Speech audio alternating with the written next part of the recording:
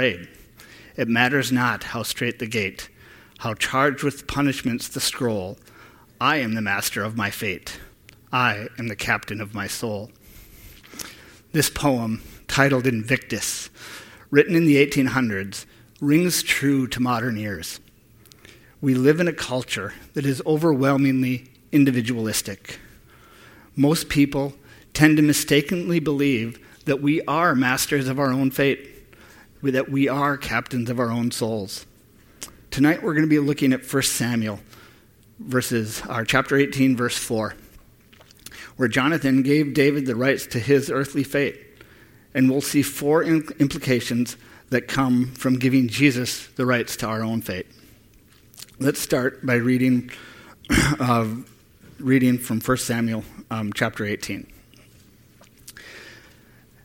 As soon as he had finished speaking to Saul, the soul of Jonathan was knit to the soul of David, and Jonathan loved him as his own soul. And Saul took him that day and would not let him return to his father's house. Then Jonathan made a covenant with David, because he loved him as his own soul.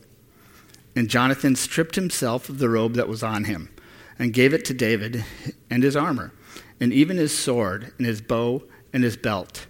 And David went out and was successful wherever Saul sent him, so that Saul set him over the men of war, and this was good in the sight of the people, and also in the sight of Saul's servants. So verse 4, and Jonathan stripped himself of the robe that was on him, and gave it to David, and his armor, and even his sword, and his bow, and his belt. Gifts of clothes in the Bible are often seen as tokens of friendship or respect. Pharaoh gave Joseph his ring, fine linens, and a chain in Genesis 42. Mordecai was given robes the king had worn in Esther. The prodigal son was given the father's best robe in Luke 15.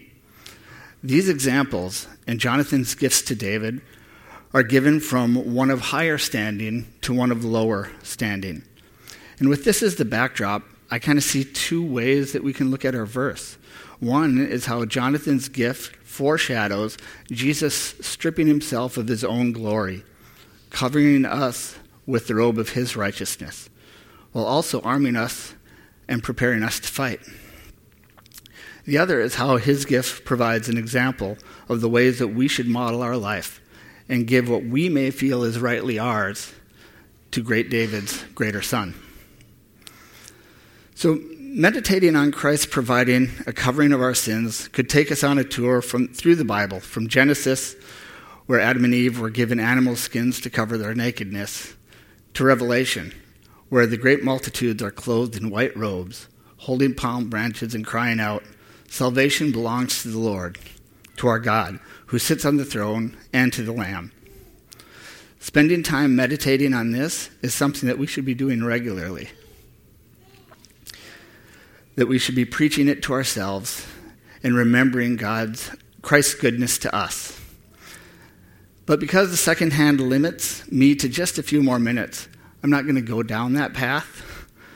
But I do need to state up front and be very clear that any way that we give up our own coverings to Jesus has no merit apart from him first covering us. So then, let's turn our attention to the implications of following Jonathan's example of stripping himself of his robes and his armor. As believers in Jesus' atoning, covering, equipping sacrifice, we give up our perceived yet sinful right, quote unquote, to master our own fate, to one who is a better king. We acknowledge that the one who is anointed by God is the true captain of our souls. And this has implications as to how we live. We'll be looking at four of them. The first implication of our stripping ourselves of our perceived rights is that it is positional. It almost goes without saying, but we are not God. Unfortunately, we tend to forget this, and we believe the lie of the deceiver in the garden. We think that indulging our desires, we become, in Satan's words, like God. But the creator distinction is real. And as the first chapters of Romans makes clear, we are guilty before him. Apart from being clothed in Christ's righteousness, our position is one of people under God's wrath.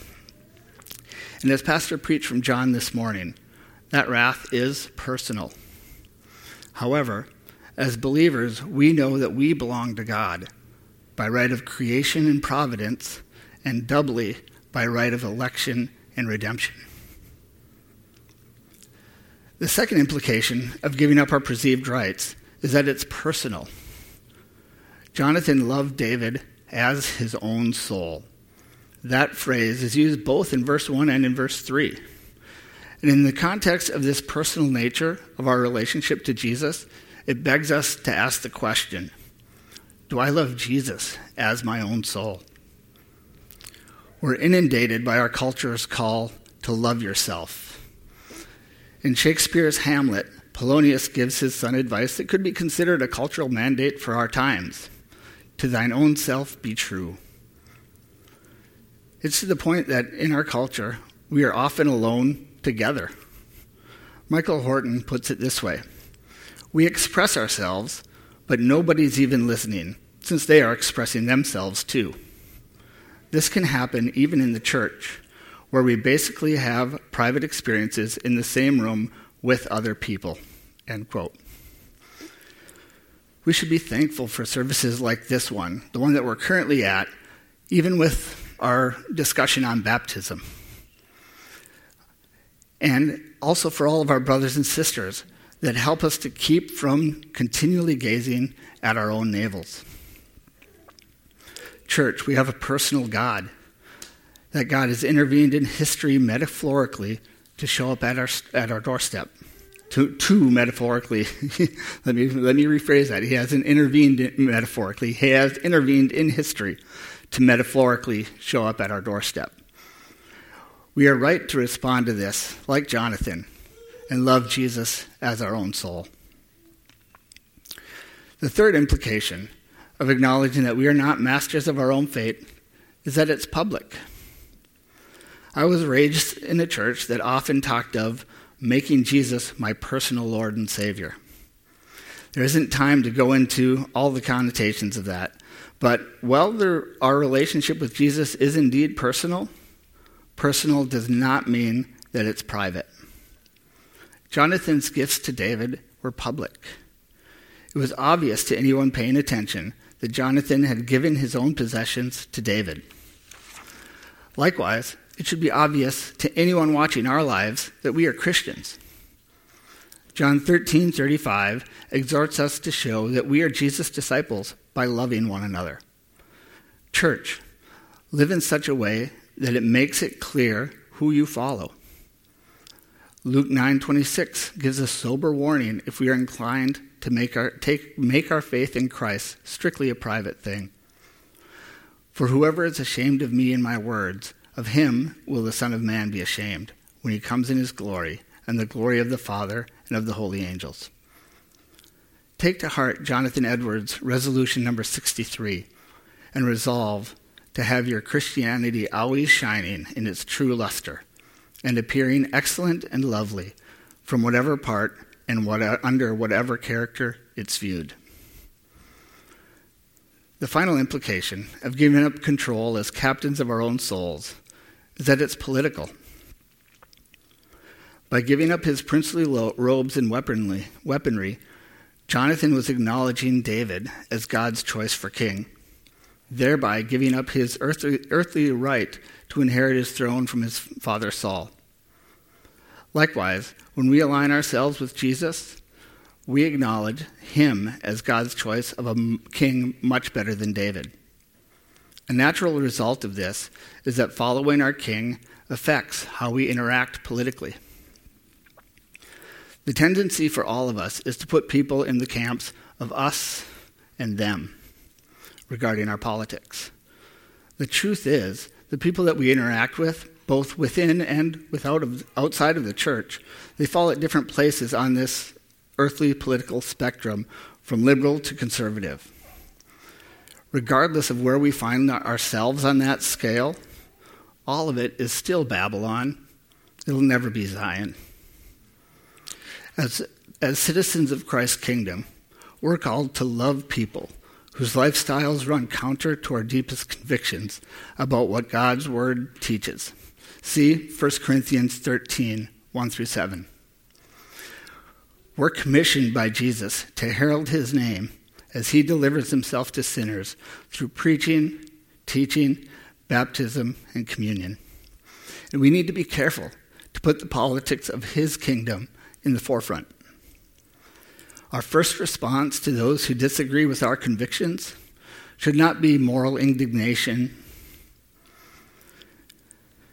should not be scolding, rejection, even instruction, but love. 2 Corinthians 5, 17-20 tells us, "Therefore, if anyone is in Christ, he's a new creation. The old has passed away. Behold, the new has come."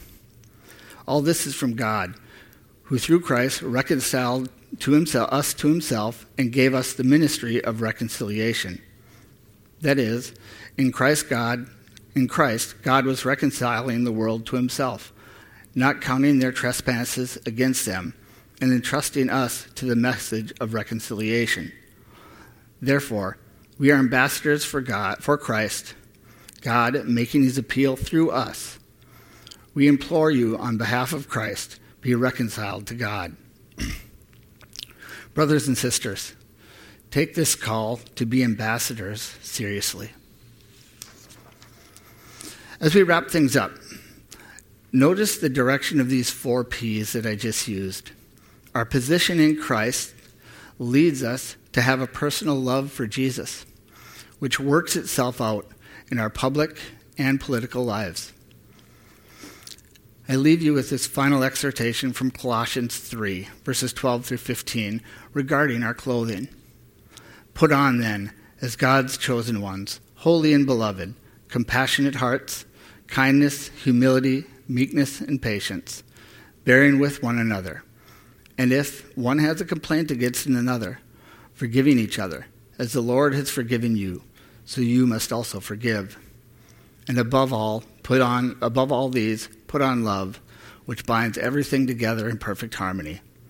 And let the peace of Christ rule in your hearts, to which indeed you were called in one body, and be thankful.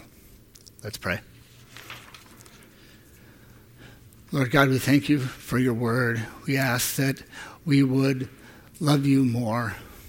Lord God, that you would continue to make Jesus more beautiful and more believable to us day by day. We pray this in his name. Amen.